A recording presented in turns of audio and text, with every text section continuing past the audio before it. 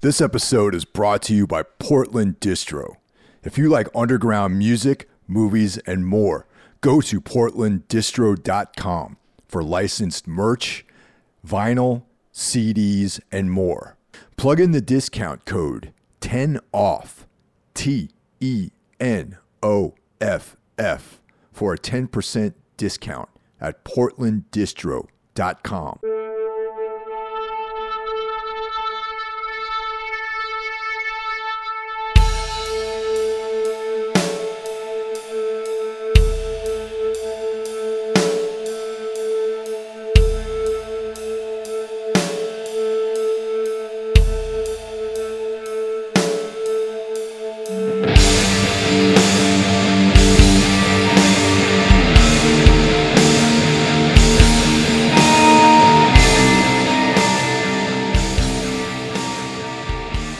Hello, everyone. Welcome back to this week's episode of Everything Went Black. I've got Ralph Schmidt here for another episode of our ongoing series, The Metaphysics Of. How's it going, Ralph?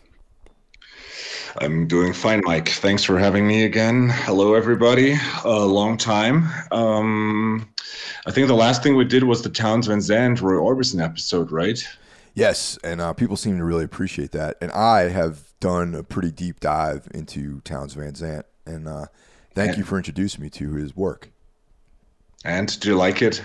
Oh yeah, man, it's great. It's kind of exactly the kind of music that I need to hear right now. Just yeah, you know, as we were talking before, going through a little bit of a melancholy period here, moving, not soon enough, honestly, but moving to a new location. So my apartment is all the artwork is off the walls except for one Misfits poster, and my books are packed away. So I feel like I'm living in like a box right now. So, you know, so that creates like this liminal space sort of vibe. And, you know, this music kind of helps me through that a little bit. Yeah. It's good that we have an uplifting topic today. Exactly. Yeah. No, like I got like a lot of props through my Instagram channel and also on the Patreon that people contacted me and said like, yeah, I've always heard the name Towns Van Zandt, but never really took a deep dive. And thanks for the playlist and for like giving tips on it. And I mean, I also did like a way deeper dive into Roy Orbison now. So I think the classics thing is something we should continue as well. But we also got great feedback on the Metaphysics Of episode 1, and now we're back for episode 2, and so let's see where this goes. Yeah, thanks everybody. You know, we experiment here. You know, we're experimental, and I think you know, we try different things, and I'm glad to hear that some people, a lot of people seem to enjoy it, and your feedback is always welcome. And you know, especially you guys out on Patreon. You know, out on the Patreon platform, we got a really active community, a lot of back and forth with people. You know, a lot of people stay in touch. They give us their recommendations and feelings about certain things. And I just feel really fortunate to have a community like that, you know. And if anyone wants to join and support the show for $1 a month, you can join and you get access to the bonus material, which at this point is weekly. We got weekly, the staff picks. We have whole shows that are out on Patreon, different sub shows, things like that. And for $5 a month, you can get all the bonus material plus early access to episodes. And if you want to sponsor the show with your business, project, band, whatever, even your own podcast, you can subscribe to the $25 a month Patreon level, which will give you one ad read per month. You could do it just for 1 month. Someone did it for 1 month. Or you can do it for as long as you want. And, of course, the whole thing with Patreon is voluntary. You don't have to. You could do it for 1 month, decide you don't want to give me $1, and you could cancel it. That's totally cool. Before we get going, I also want to shout out the other horsemen. You know, we got this excellent group of guys that release material. Remember? Hit that again? Wait. All right, let's line that up. Here's the plugs for our friends. which the group is called? The Horsemen of the Podcasting Apocalypse. Yeah, that's awesome. So on Monday, we got Brandon Legion, who brings us Horror Wolf 666. Tuesday, Jackie Smith delivers the goods with Into the Necrosphere, the only music-related podcast that I listen to.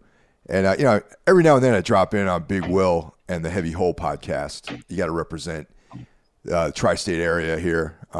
This is a tri-state-based podcast, even though we got dudes from all over the world contributing to this thing. It's stationed here in the New York, New Jersey area, so we got to represent those guys. That's why I shout out Big Will. Wednesday, of course, is Everything Went Black.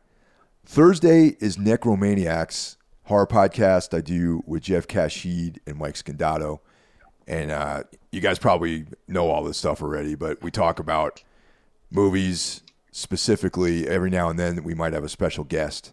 We've had like the Addams Family on, talk about their films, that kind of thing.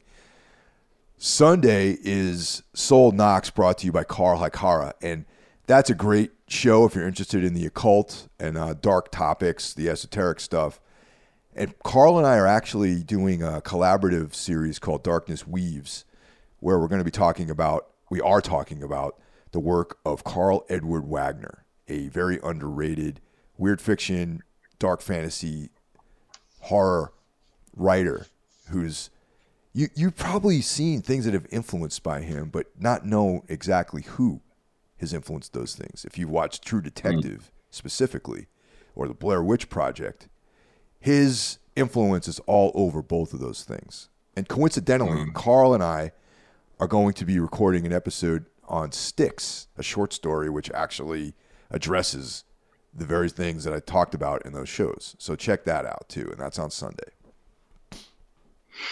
Yep, cool group of people. We have a chat, like our Facebook chat, where we always share stuff, and that has an influence on the episodes. And it's a cool little network, and a lot of people seem to follow all those shows and tag along and comment, which is awesome, and like a real sense of community here on the terrible thing that is the internet.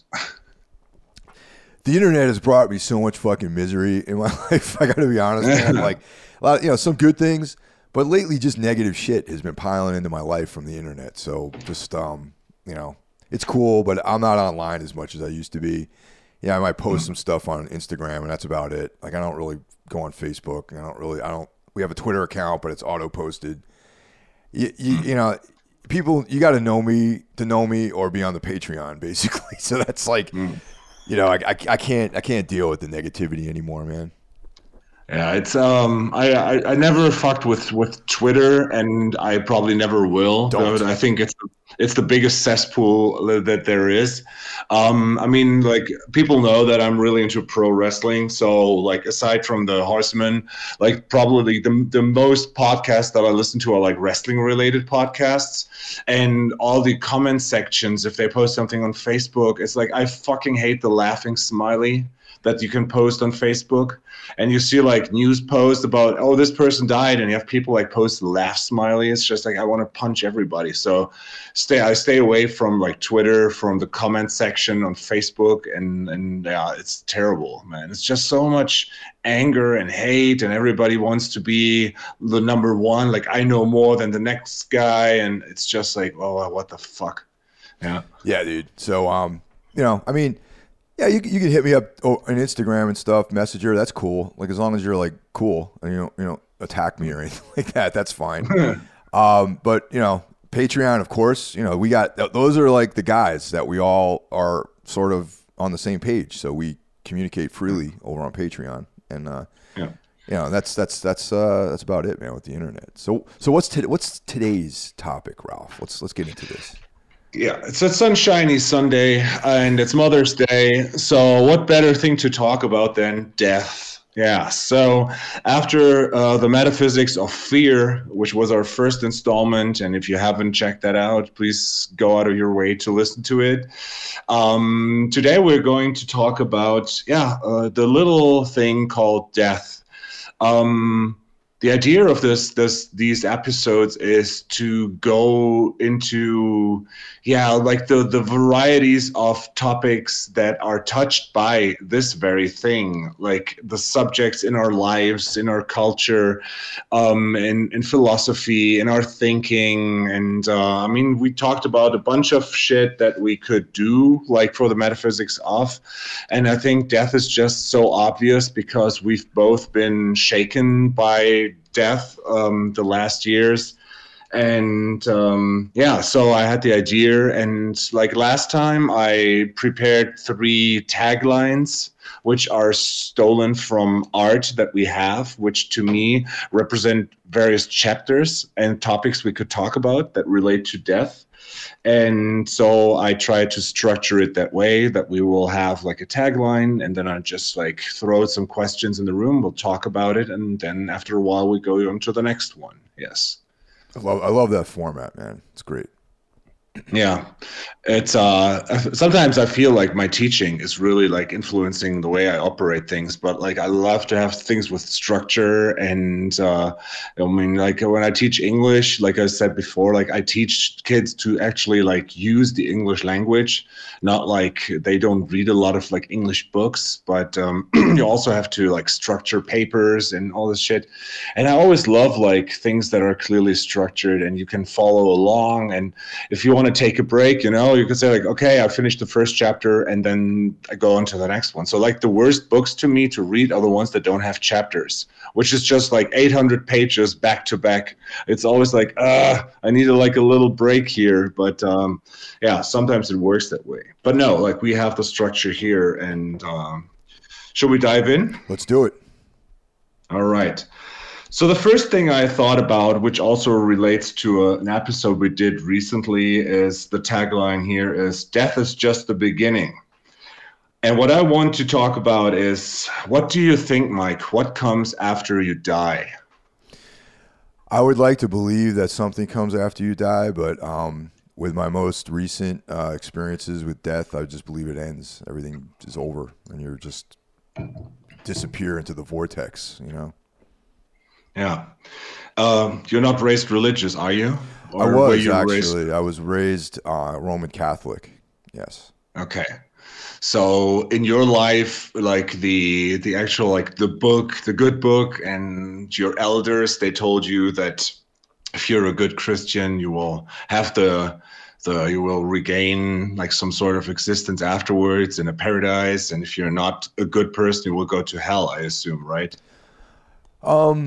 It wasn't so much like the hell stuff, but it was your typical Italian American, Roman Catholic kind of vibe where no one was really that religious. We just went to church on Sunday, and I went to religious, it's called CCD, Catholic something or other, like where you had like aside from school, you'd go to like once a week to this thing that taught you about the Catholic religion, basically Roman Catholicism, and then you had to do that to get confirmed and all that sort of stuff. So that I had a confirmation, and all that stuff when I was a kid.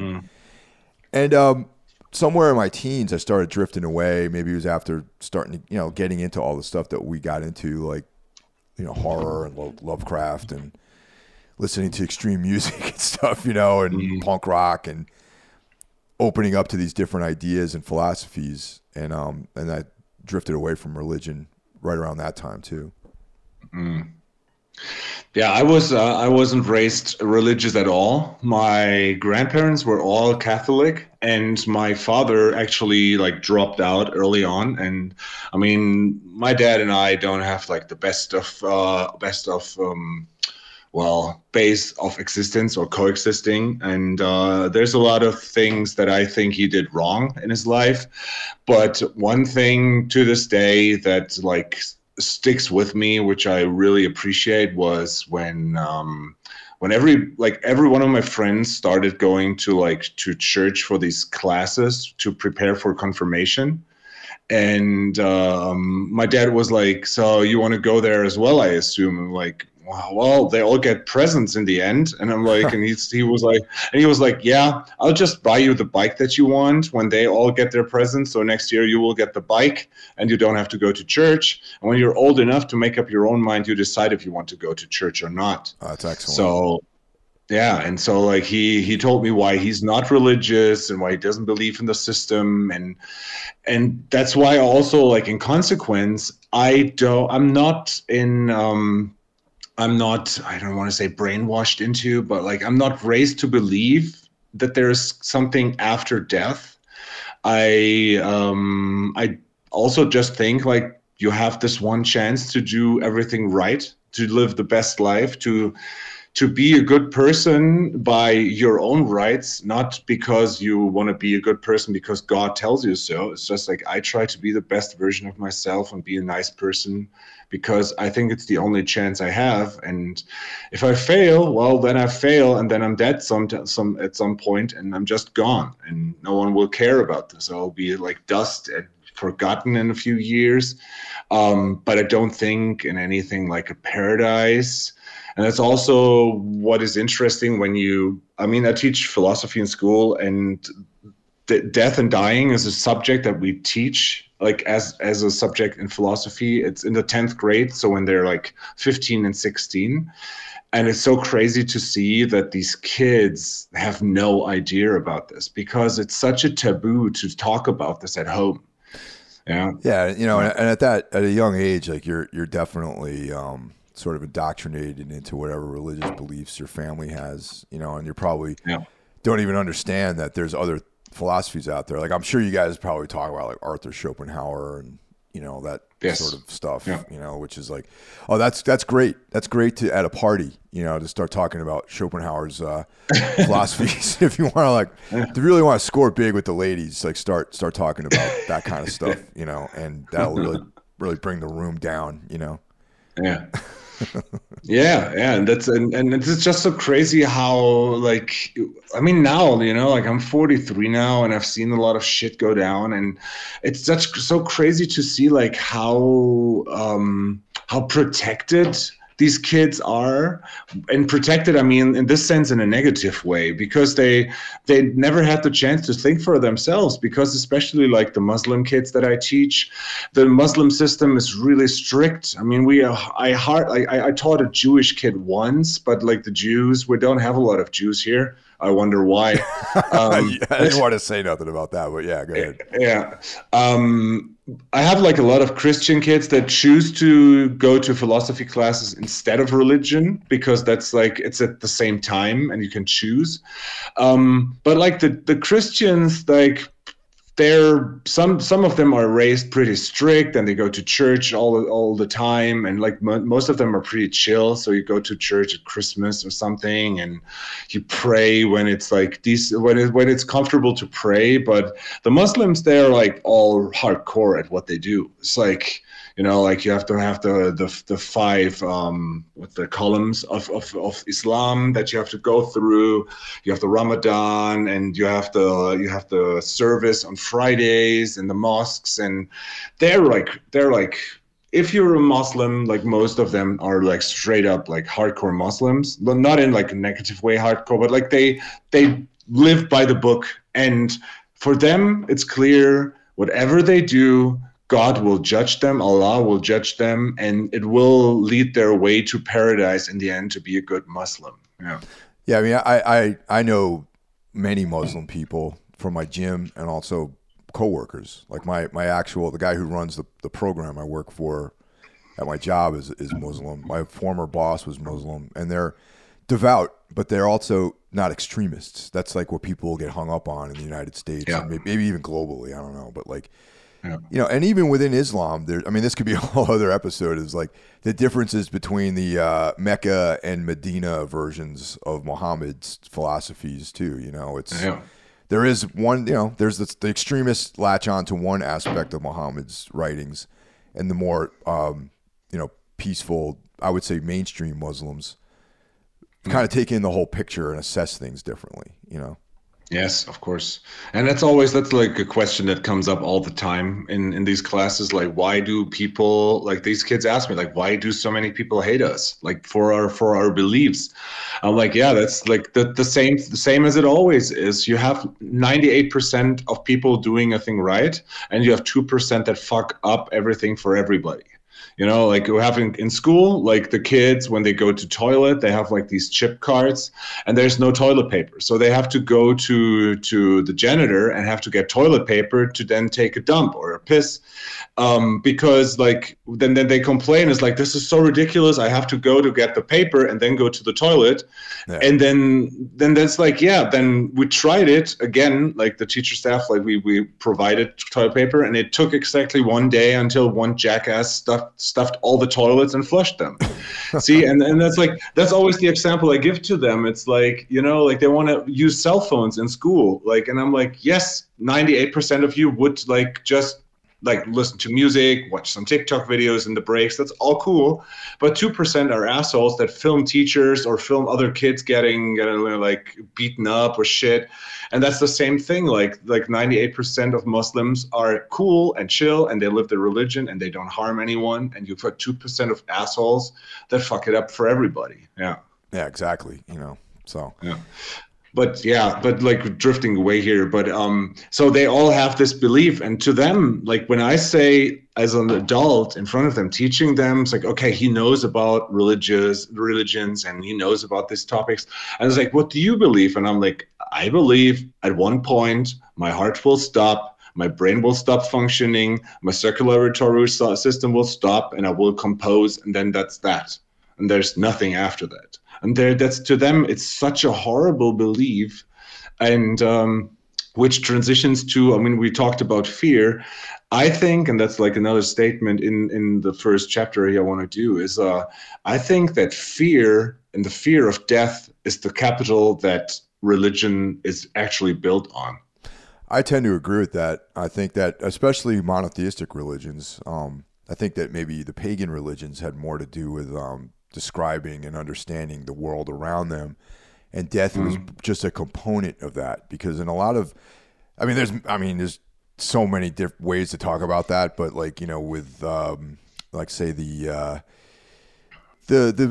pagan religions of say England, Britain, like the Cernunnos and the Green Man and all that kind of stuff. Like the underworld wasn't necessarily a bad place. You know what I mean? And yes. Death was part of more of the natural cycle of things. It wasn't like this monolithic, thing that we're all afraid of. And but the monotheistic religions, that's when death, they probably meditated more on death and looking at their lives, ancient living in the desert, and toiling away, and there's got to be something better than this, maybe possibly. That's possibly why I think that fear of death might have played into the way those religions sort of assemble themselves, Yeah, and especially I think like when you go back to the monotheistic, their bargain ship, which made them so successful, and that's why these churches are so incredibly powerful and have so much money, is because they were preying on the fear of death, because people don't know. That's the only question you can't answer with like science.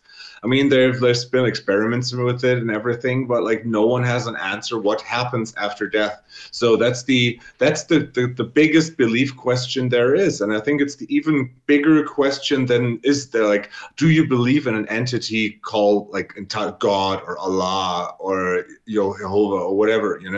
It's like, I think this unknown, this aspect that there is something we cannot wrap our heads around, because we just don't know what happens after that, is like the biggest question that people like have to test their beliefs in. And that's why I always challenge them in school, and they're like, no, we'll all go to paradise. It's like, then prove it. And they're like, no, I know it. Like, no, you don't, because there's a difference between knowing and believing, and you're believing, but you don't have a scientific proof to tell me otherwise. Yeah, and also the other aspect of this too is like,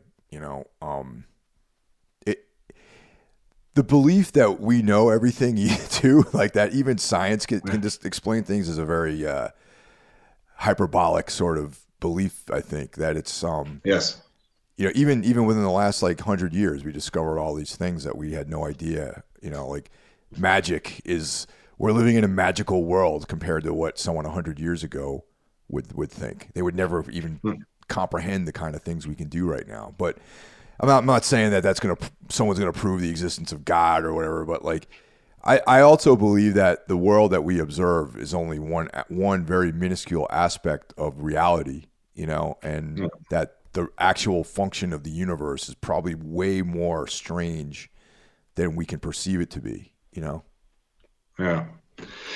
Yeah, and that's I think that's the power that death has over people, and I want to go into that like a little bit more later, like Sure. the power that death has Mm-hmm. on us. But I just thought like, yeah, the question is like, what comes after death is such a significant thing, and that's why I thought like death is just the beginning. Like, yeah, we did this episode on the video magazine, and I'm like, yeah, the sentence kind of resonated with me, and like early on it was just a cool title, and I assumed for them it wasn't more than just a cool title. But yeah, it's like the thing.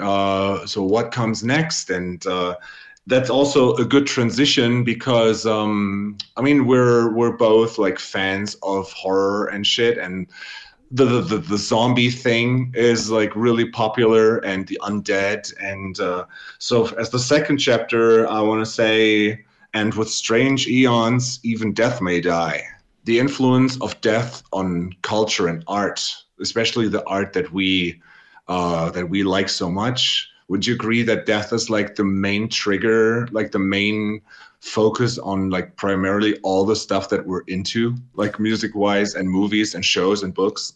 Oh yeah, I mean, 100% for me, man. Like I've always been like a fucking morbid kid. You know what I mean? Like when I was, in high school, man. Like when I was a kid, I started formulating how I saw the world and everything.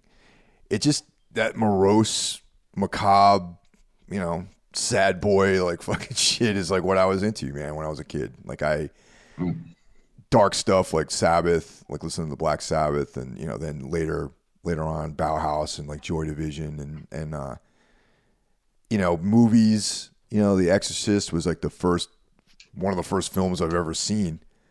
And that kind of talked a lot. That's about religion as well as entities and death and all that sort of stuff. And Night of the Living Dead, it's like confronting death and this other animated version of it. Those are all early films that I saw. Dracula, the Universal monsters. Dracula living forever. What is that like to not have to deal with death? Those sorts of things. Yeah. Big influences on everything. Yeah. Yeah, and that's let me just write something down here real quick. Okay. That's the thing that I also like gravitate towards. Like I mean we talked about it. You're like you love the I think your favorite like of these mythical like creatures you could call is like the werewolves. Yeah. And I'm always obsessed with vampires. Right. So shout out to Carl Hikara for doing like the vampire episodes and on his, I think it's also on his Patreon now. Mm-hmm. It's like such a crazy idea. It's like these entities that live forever, and they live because they kill others and use their fluids like blood as their fuel.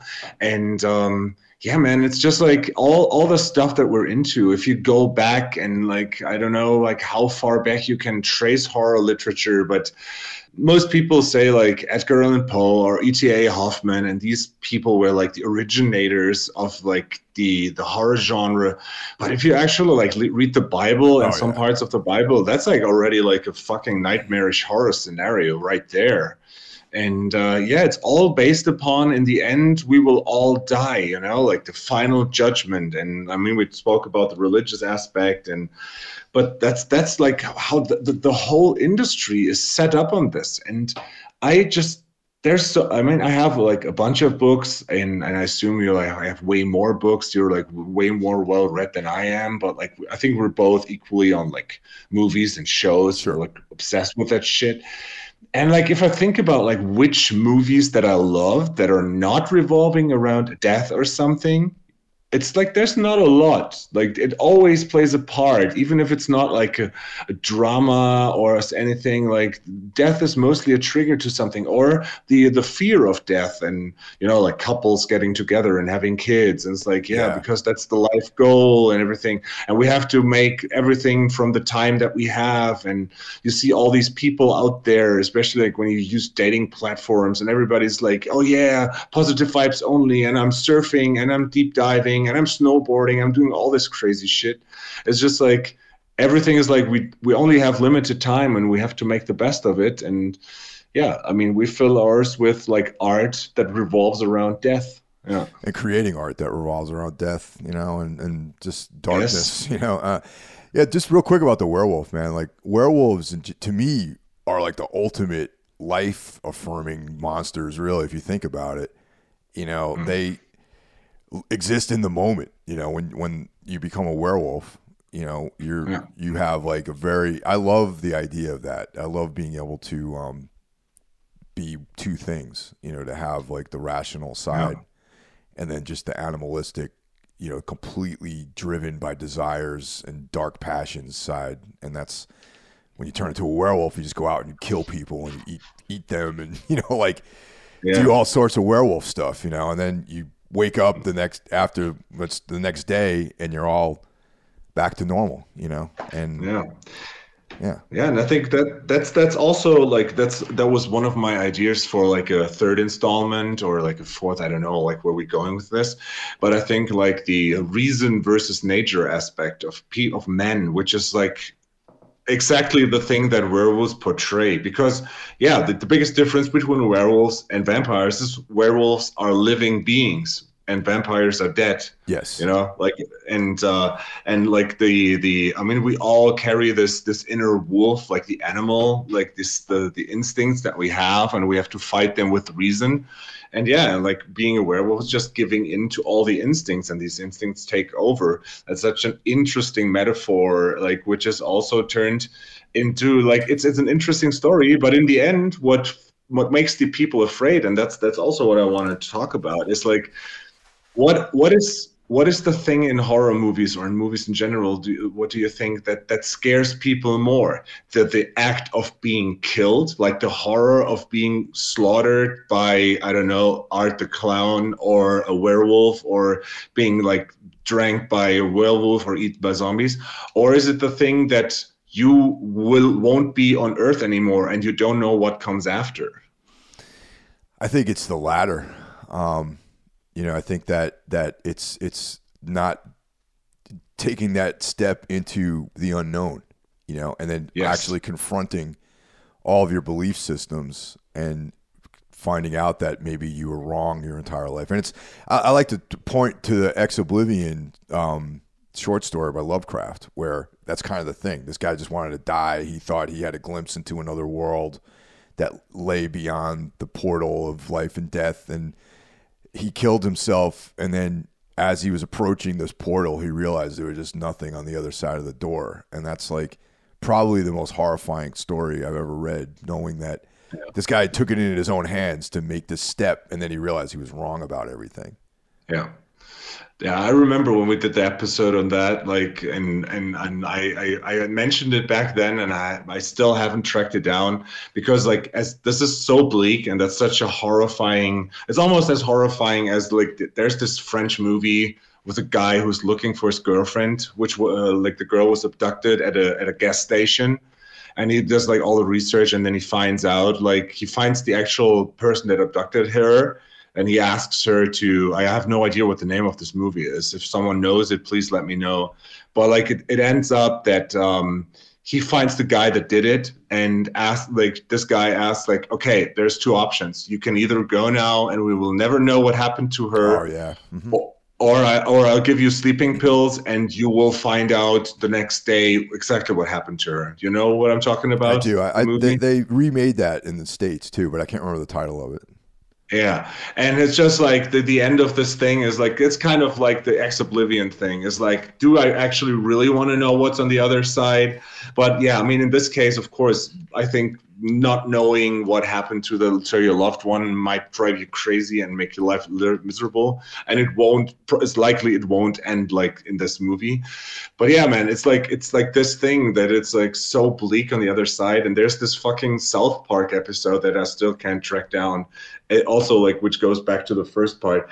I remember that also, like, if there are South Park fans out there, maybe you can tell me which episode it is, where something happens in the town and everybody gets killed. And all of a sudden you see like this image of hell, and everybody's in hell, you know, like the Muslims and the Jews and the Christians, and everybody is there. And they're all like, what the fuck, man? I always went to church. I always went to the mosque, and I was like a loyal Christian and blah, blah, blah.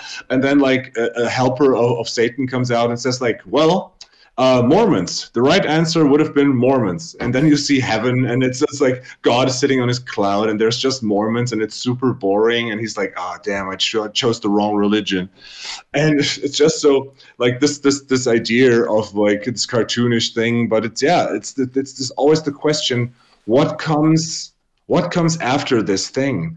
And I think when people see it, and I mean, if I go back, like, we've both seen a lot of movies with gruesome death scenes, and like talking about like this now very popular character with Art the Clown, and you know, everybody knows the Saw scene and first one, and everybody knows like the bed scene where the mother comes in, and the second part. Right. That's like atrocious stuff, and it's like no one wants to go through that. But in the end, the fear is like, yeah, like what comes next? Yeah, you know, or even like, you know, Martyrs is my favorite movie that confronts that concept too. You know, where the whole idea of that. For anyone who hasn't seen Martyrs, it's like the French version of the original. Seek that out, the Martyrs, where they talk about the whole movie. The whole thing is about this cult trying to find out what lies beyond the door in oblivion. You know, is there something, you know, and it's unresolved at the end of the movie. And they torture these people, and the idea of a martyr, and, you know, the whole concept is that all these historical martyrs have this like beatific look on their face as they're dying, and they must be looking into heaven, you know, and the release from this mortal coil, you know, as they transcend life. And that's what the whole point of the movie is. Like, what the fuck is going on there? Like, why? Like, what is beyond this doorway that into the unknown? And the movie, in a very French way, doesn't fucking resolve. You put you through this 90-minute of anxiety and punishment, and then you still don't know the answer at the end. Speaking of this, it's funny that it's not funny. I kind of expected this because I know you love that movie so much, but I actually haven't seen it. Oh. And there's this small cinema in another part of Cologne that always has like a very well curated program, and they just did like in the vein of the new Cronenberg movie, made like a body horror special. So like they had like various body horror movies every week, and now they will do a special on the French Extreme, and they will show Martyrs in cinema. And I could go there, and my question is, you know, like I'm a wimp. Right. It's like I can take stuff, but like, will I leave cinema watching Martyrs, or will it be that good that I stick around for the violence? You know, the violence is not that extreme in that movie. It's more of conceptual, man. Like I mean, there's violence in it for sure, and there's like gruesome stuff, but it's not like one of these extreme horror movies where there are people getting sawed in half and they're, you know, like entrails being ripped out. You know, it's not like that at all. Okay. Yeah. It's not an extreme horror. I'm not a big fan of that stuff either, to be honest. Like extreme horror, you know. Yeah, that's good, because like I love that cinema, and I thought like, because I just know pictures and it looks really bleak and dark, so like I'm like seeing this in the cinema might make more sense than watching it on my TV at home. Yeah, I've never seen it in the theater, man. I would love to, you know. Yeah. Yeah, that's the small cinema. They're so cool at what they do. I mean, like one of the first thing when they opened is like having a Hellraiser double feature of like Hellraiser 1 and 2. And then like a week later they showed Rambo 1, 2, and 3 back to back for one night for like 15 euros. It's Damn. crazy. So yeah, they have it's very well curated. So yeah, I'll probably see that. Yeah. Yeah, the thing is also my question to you, are you more afraid of the process of dying or of being dead, No, if at all? that's a great question, man. I think I'm more afraid of the process of dying, really. As I'm getting older, I see my body starting to change, and it's like already I can feel like myself dying, you know what I mean, in a certain way. And I hate it. I don't like that. I don't like, looking at gray hair and wrinkles and, understanding that like my skin looks a little bit different, like that kind of stuff. So I imagine old age is probably going to be a very bad time for me, Mm. Yeah, it's the same here. I'm really not afraid of being dead. Like I don't know, like this maybe the pessimist in me is like there's I try to do the best that there is right now, but if like a truck would kill me and like run me over and I'm dead, like I wouldn't mind. Like I don't care. I mean, in that moment, no, like there's no chance to care. But like I don't think if there would be a life after this, I would be like, oh shit, man, I missed so much. But I really don't want to suffer. I really, like when I think of like how I want to die, I want it to be quick and painless, or just sleep in and never wake up, stuff like this. To me, like the idea of being, I don't know, being hit by a car and then you're like lying there and you're maybe brain dead and you're not like you do have like brain death and not cardiac death, and you're just like sorry the word, but you're a vegetable, like lying around and waiting until someone pulls the plug, or being in pain, forever. I remember my grandfather, like and that's like, I think that kind of shaped like my view and everything. Like my mother's father, he was to me the most important person in my family, and he was the first to go. Like it was the first time that I was forced to deal with death, and he had prostate cancer. And like this generation, they were like, oh no, I don't go, like I will have no one stick a finger up my bum, like Yeah. I won't get checked out. And then they all die of these fucking things. And like prostate cancer is like both my grandfathers had it, my father deals with it, so like I know what I'm in for. So I go to screenings and checkups, and I'm like I hate when people say, oh, it's gay, and blah, fuck you. It's like it's so dumb. Um, um, but yeah, man. So like I saw him, and I remember. I mean, I was 16 back then, and he lived in Frankfurt, and like it's like 40 minutes from where I grew up. So every other day, my mom and I and my sister, we drove there and went to the hospital. And like seeing him turn into like a living skeleton is like to this day something that creeps me out. Yeah. And I remember that I at some point I said to my mother, like, I cannot go anymore. I can't take it to see him like this. So I wrote him a mail, like a mail, like a letter, like back then, and like I love you. I apologize, like, but it's so hard for me to see you like this. And he answered me like in his squiggly handwriting, because that didn't have any power. And he's like, yeah, I understand. I love you too. I totally get it. And there's no hard feelings. And like 2 days later, he passed. And Yeah. then I hated myself for not going. But it's like this process of your body dysfunctioning and like withering. And I mean, yeah, your parents are older than my parents, but my parents already deal like with a lot of shit, and like it's a thing that will happen. And it's like one of the only certainties in life that we have is that we're all going to die. And I just don't want to have it painful. I just want to be like get rid, like like I don't care what happens to me when I'm dead. I just don't want to suffer. Yeah. For my own personal, I don't, I this is gonna sound fucked up, but at this stage, I kind of welcome death, man. I just, I don't have any fear of it for me. I think Yeah. about the people that I might leave behind, and I think about my loved ones dying and how they would. I don't want them to suffer, But Yeah. man, in the last few years, I had to deal with so many deaths, like starting, in the 2020 and all the way up until just a few months ago, people were passing that were really close to me. And two of them, excuse me. I mean, I basically, when my aunt passed, she was up in New Hampshire, and she hadn't gone to the doctor like her entire life, and she just like collapsed one day, and they brought her to the hospital, and I won't go into all the medical stuff, but she stabilized for a while, and then she took a turn, and then we got that call like, you guys got to come up here. We think that she's gonna be passing soon. So we drove up there the day. It was like a weekday. Me and my family, my parents and myself, drove to New Hampshire, and at that point, they had taken all the life support stuff off of her, and we were just awaiting. We're all sitting in the room.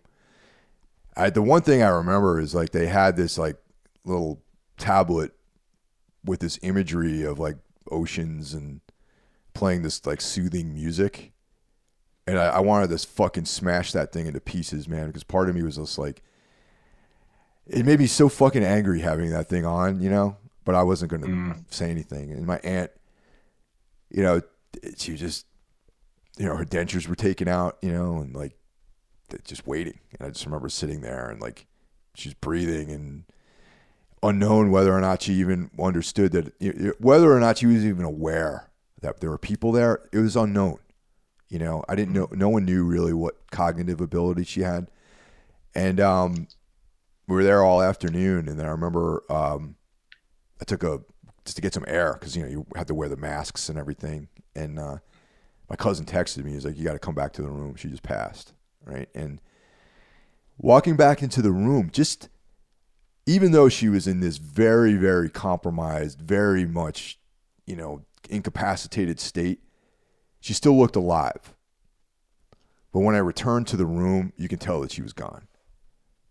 There's just something about the life leaving the body. And like, we just sat there, people were crying, I was surprised that I didn't cry. I cried much later, and it was like, I thought about those moments, man. Cause my cousin, everyone in my family is like religious. My cousin's like, well, she's going to be with her husband. And I'm like, I didn't want to say that's not what I think, and I was thinking about like the body slowly dying, and like maybe that's how we experience infinity, is those moments as like our brain waves pass into nothingness. That's that period of time, that brief moment, seconds, milliseconds. That time is infinity for us. Maybe, I don't know. That's because when you think about it, you really expand your viewpoint and you go way out into the cosmos. Does time even have a fucking meaning? Like maybe those milliseconds are infinity in a larger time scale. Who knows? That's what I was thinking at that moment. And and then like my best friend in the entire world passed, and it's like it'd be a disservice to her to not mention this during this episode because someone I've known very close, the closest person in my life. I've known over half of my life at this point, and we were together for a long time. Then we were not together for a long time, but she was still the closest person to me. And I think talking about the body and the body sort of declining, like her decline started years before she passed away, and that was very painful to experience. Like, we weren't together, but she went from being like a very healthy person, very active, to dealing with like all these physical things, going through medical problems, no one really understanding, being misdiagnosed, and this years, probably over the course of 10 years, suffering at varying degrees, dealing with pain, managing pain. And then finally at the very end, like right when during the pandemic, so I couldn't even visit her, I couldn't even see her. It had been a year since I'd seen her, and talking on the phone every day, multiple times a day,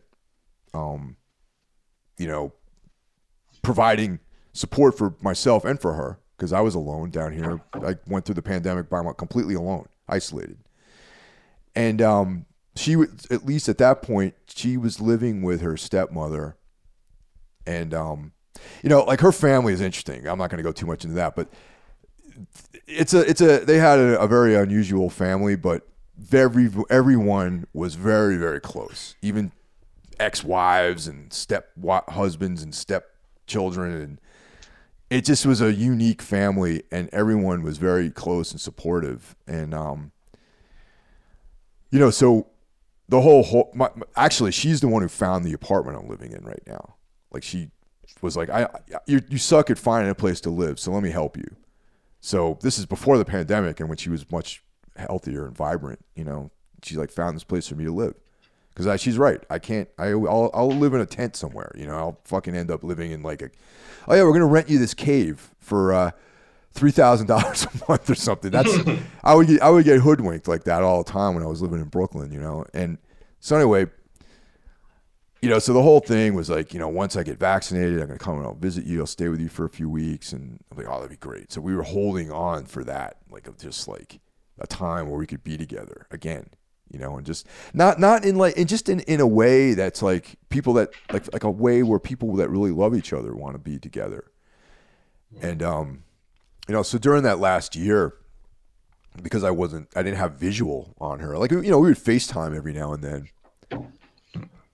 but, I just didn't realize like how much she had declined. Like at one point, she was, couldn't get out of bed, she relied on her stepmother to, help her get up and do things in the, go to the bathroom and brush her teeth and stuff like that. And, so one day I remember very vividly, it was right when things were starting to open up. My friend JL came down to visit me, and we were going to go see Bambara play in Brooklyn. It was like the first show after the pandemic.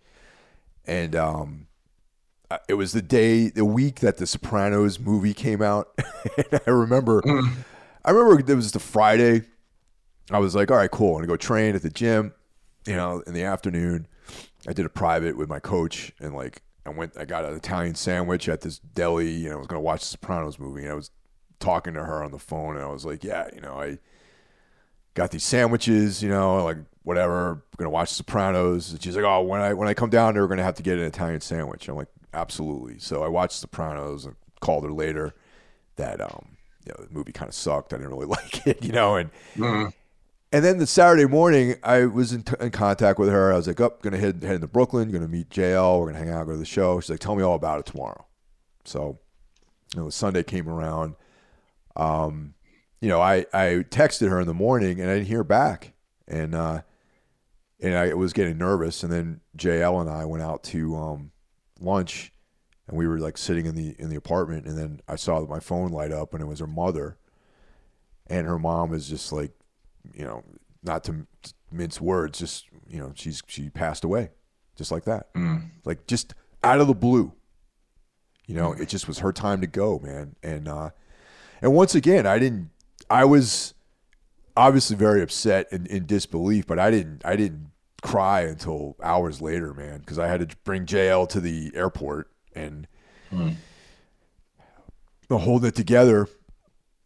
And then I was driving I told my parents, and I was like, I got to go to Boston. Or at this point, she was living in Boston with her stepmother. I'm like, I got to go up to Boston and sort all this stuff out. And then that's when I cried. Like once I left the city and driving, and I was in Westchester County, and just this wave came over me, and I just burst into tears, and like just like the deepest, most intense pain I've ever experienced.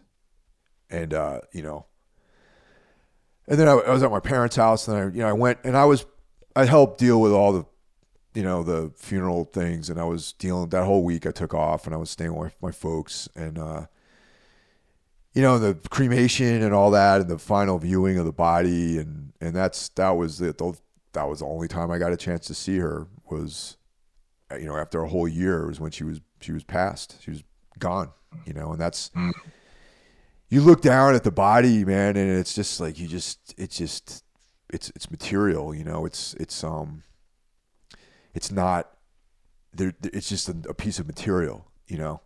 Yeah. And I was aware of just like the smell of flowers, and you know, maybe that's like, you know, there's like other odors that they're trying to mask with this scent, and I was just very, you know, because she was being cremated, so there was no, you know, they didn't do any kind of like treatment or anything. They just, you know, treated her exterior, but there was a very much this, okay, we got to like incinerate this body into ash now. And that was the thing that fucked me up more than anything, was like getting this little container of ash, man, which I have in my bedroom right now. And that's not going to get packed away. That's going to travel with me when I go to my new place. I'm not going to put her in a fucking box, and, you know, have it move her to my new place. But like, you know, that was, you know, it's just, it's like, they just don't exist anymore, you know? Yeah. And it's so fucking intense, man, to think about that. And that's like the realest thing I've ever dealt with, man. And it fucking haunts me to this day, dude. All this stuff, you know, even my aunt and the other people that passed away, just, it fucking, you know, really, really, it just fucking haunts me, man.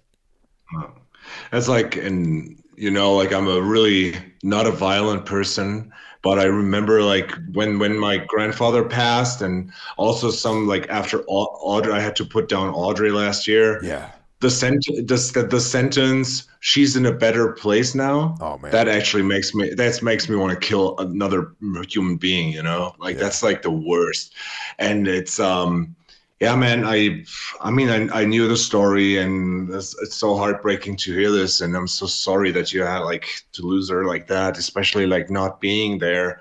And I can only imagine. I mean, I have to say, like, I know this. I mean, the chapters by this point here is like completely like through, and the last, but it actually fits because the last like tagline I had was "Death is the road to awe," which is a song from the soundtrack of The Fountain, which which is a movie that deals with Hugh Jackman losing the love of his life, his best friend, and he's trying to save her in different. I mean, it's a weird Darren Aronofsky time travel movie in a way. The movie is really impressive visually. From the story, it's heartbreaking, but all in all, this movie just doesn't really like get me in the way I think it should. But the soundtrack, I mean, we spoke about it a lot of times, you know, that how much I love this music, and especially the track "Death is the Road to Awe." This is probably the thing that will play at my funeral for the 3 people that will attend. I'll be there. And or maybe I'll be gone before you probably, but yeah. Yeah, dude. Like, let's make like a pact that like we don't have to suffer through each other's funeral. That would be cool. Yeah. Okay. But yeah, I mean, that's the thing. Like, I wanted to talk about. I mean, we spoke a bit about the cultural aspect of horror and music. And yes, you have written songs about death. I've written a whole record about death with last year's author record. Yada yada. The key ingredient here is, and that's why I thought like the cultural aspect with horror movies, and it's like in like I don't know, like just in the middle of things, but like this thing you just talked about, like the real process of witnessing death and dying. Death is the road to awe is like, is there anything that like reminds us more how insignificant we are than maybe space, nature, and death? I don't think so. Death is like almost like an all-powerful God itself when we go back to the beginning, an unstoppable force. And people try their best in science to stop it. Has always been the dream of like the pill that makes you live forever. And there's cryogenetics and all this stupid bullshit. And I just think like what you just described is like, it's like this huge tidal wave that will roll over you and you cannot stop it. And I'm not afraid that it will roll over me and take me. I don't care. But I'm afraid for like, I mean, I think probably the toughest thing I had to go through was Audrey's death. And Audrey, for those who don't know, was my cat. But for the last 5 years, I've been single, and she's been here. She's been the light of my life. And Yeah, maybe that's like some people will say, but yeah, it's just an animal, but like not to me. Like she was my sunshine and my everything. And last year in October, like after 4 months of knowing that she will die, like she has to put down at some point, like the moment came. And like a few weeks ago, the week before Easter, on the 6th of April, I woke up and I felt terrible and I didn't know why. It was just like this, like this feeling of dread when you know something terrible is going to happen, or when you have exams coming up.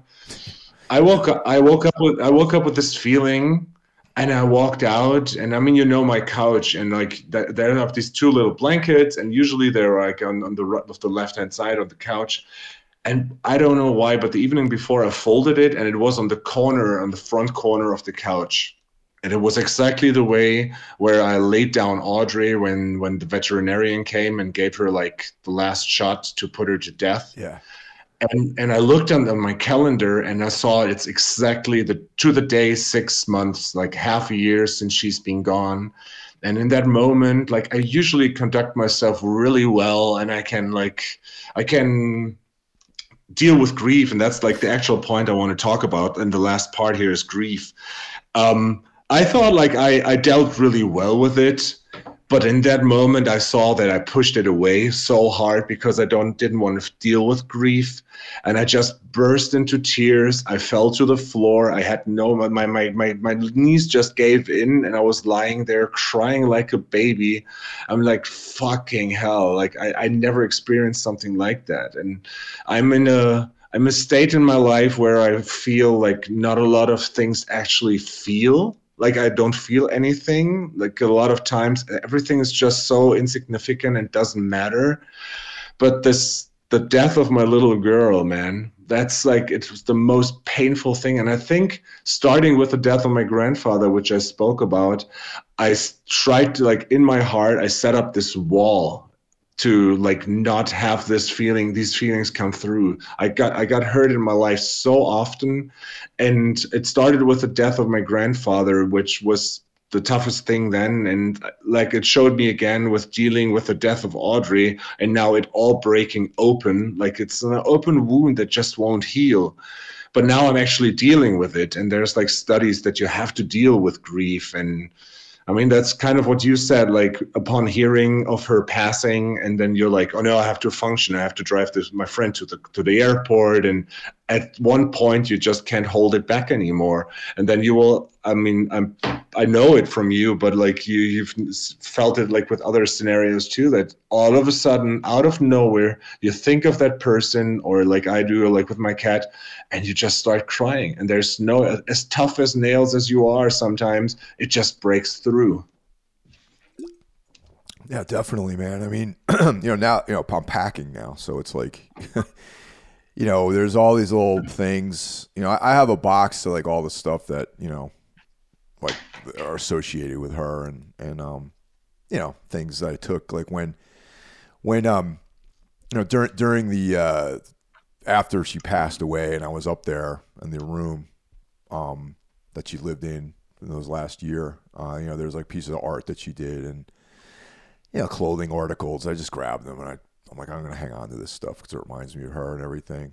And, but like the full impact of what her life was like that last year when I wasn't able to see her hit me in like a very grim realization of how her life had just degenerated, like because of all the stuff that she needed, like in the living room, there was like a hospital bed basically, and that's, I saw that bed and I almost fell to my knees, man. Cause I had no idea really, I didn't see anything. I was imagining her living a regular life, and then all the stuff in the bathroom, the showering aids and things like that. And I was just like, man, I knew, I guess, intellectually, but not really knew how bad things were those last few months. And so yeah, moving, I have like a bunch of stuff, and that box is going to drive with me in the car. I'm not going to have a mover take all these things, and that it's just hard, man. And even aside from that, like every now and then, like something will happen, or I'll hear something or watch something, or something will remind me of her being gone, and I'll lose it. You know, sometimes it happens when I'm driving. You know, I'll be like, you know, driving and something will come to me, and it's just, it fucking haunts me, man. You know. Yeah, it's sometimes it's songs, sometimes it's just something you see that reminds you. And I remember like I put everything, I had so much cat stuff in my apartment and I all put it in boxes. And recently Chris of Otha and he and his girlfriend moved apartments, and so they have a new place and they adopted two cats a while back. And for the whole 6 months now, I held on to every little piece of stuff that I had for Audrey, except for like the food stuff. Like I gave that to like a shelter. Um, I was like, okay, so will I do with that? And then it's like they're moving and they have like a big balcony now, so they need like this fish net so they can't fall out. And I Right. still had like these poles and I had the toys, and I'm like, no, you know what? I will let it go now. I have like this one pole in my living room that is still set up with the pictures of Audrey, and this will remain. But like, okay, I'll get rid of this. And I packed like the toys and all that stuff, and it was all easy. And then I opened a box, and there was like a broom. No, not a broom, like a brush where you had to like for fur. Yeah. And it's still like had like a bit of the white fur on it. And like I sat in my basement just weeping. Like it's Yeah. so crazy. That's why I think like, you know, grief is something that you have to allow. Otherwise it will kill you. And that's what I meant with death is the road to awe, that grief is such an almighty power. I would say you can compare, like it's even more powerful than love. But what helps me, instead of people telling me she's in a better place now, is I thought of the metaphor once, and I told it to other people that lost their pets or their loved ones. Is like, I think the more grief hurts you, the more is the proof of how much you loved that actual being.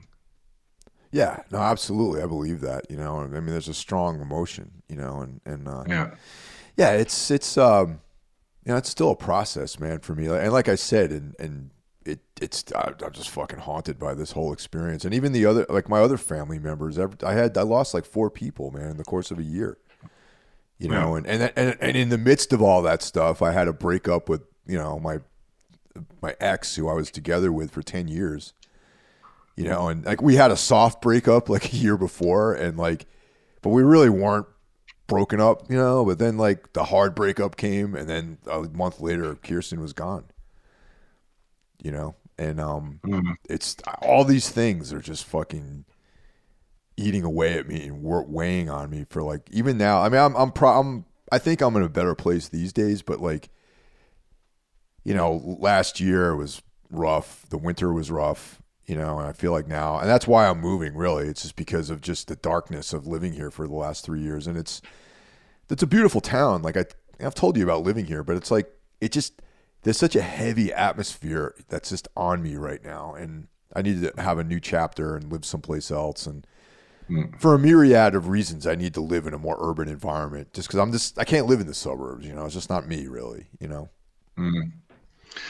Yeah, and also like the important things like the memory of her or the loved ones that you lost, yeah, like they will travel with you. They Yeah. will be in small icons in your apartment and mostly like in your heart. And that's why, yeah, why it's so like it's so difficult to deal with death, because there's nothing habitual that you can actually touch, you know, like nothing remains. Like you said, like with the funeral, that like it was an open casket from what I understood. And that's a thing you don't have here. Like I Right. don't know if it's even allowed to have like an open casket funeral, but like I've never seen a dead person in my life, and I don't know if I would, like because like the trauma of my grandfather seeing him like in this almost this mummified kind of skeleton way with like leathery skin is just like haunting. Like whenever I see like scenes in movies that are like kind of like this, you know, it's like I'm like, fuck off, man. Like I can't deal with that. And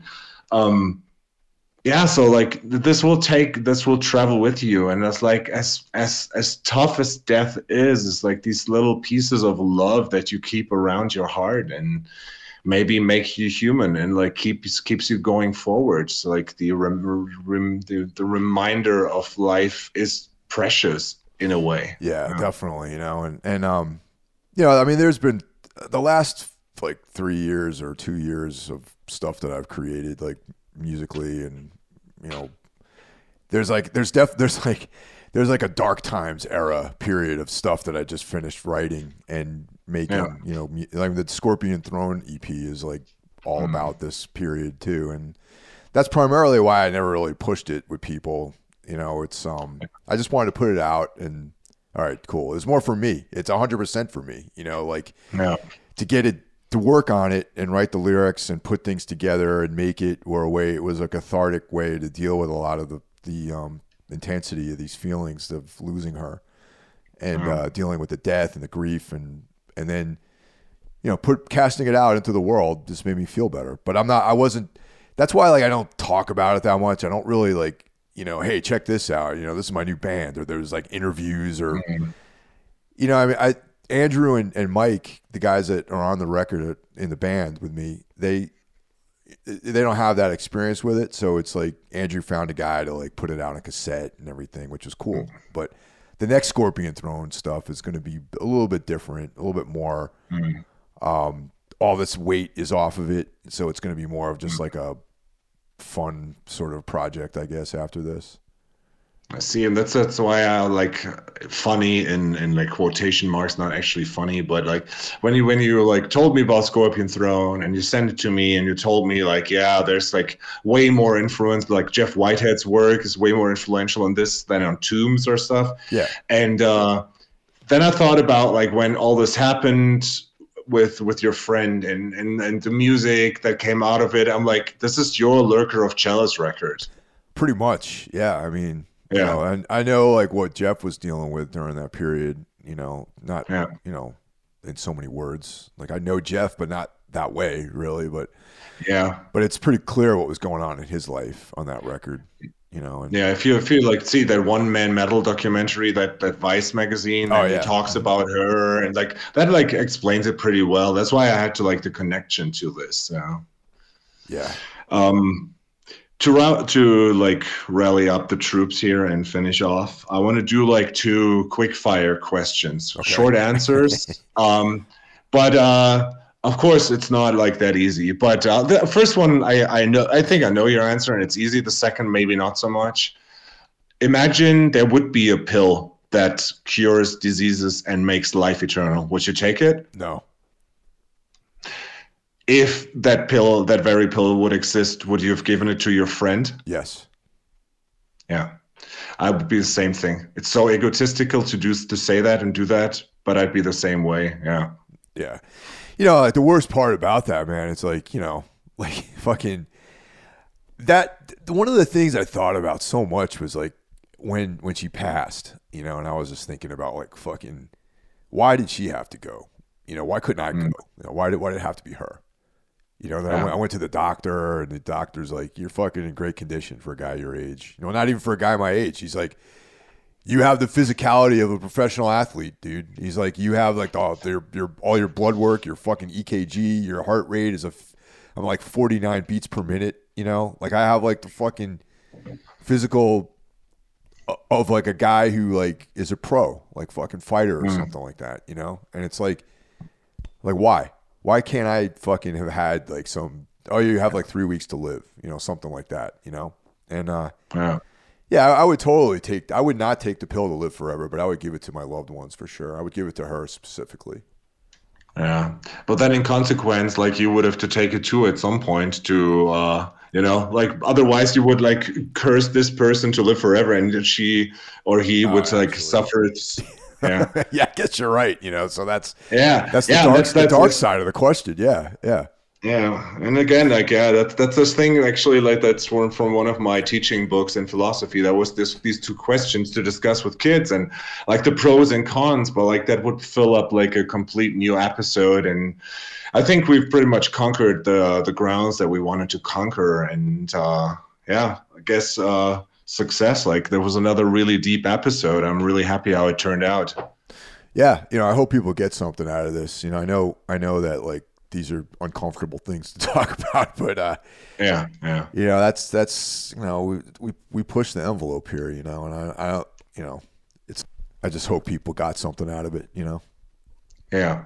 Yeah, man. It's like, as always, comment, let us know what your thoughts are. Maybe if you share like our thoughts, want to share your experiences, especially on the Patreon, like there's a more secluded, like more friendish thing than in the public open space. But yeah, reach out to us if you want to talk, and we'd be glad. Like this is supposed to be make people think and go into it. So there's always fun episodes of about music and movies. There's a lot of this, but I think it's cool to sometimes go into like these core elementary things.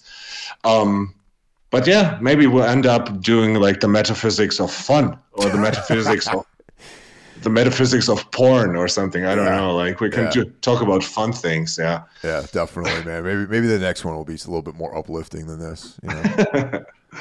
We'll see. But yeah, thanks.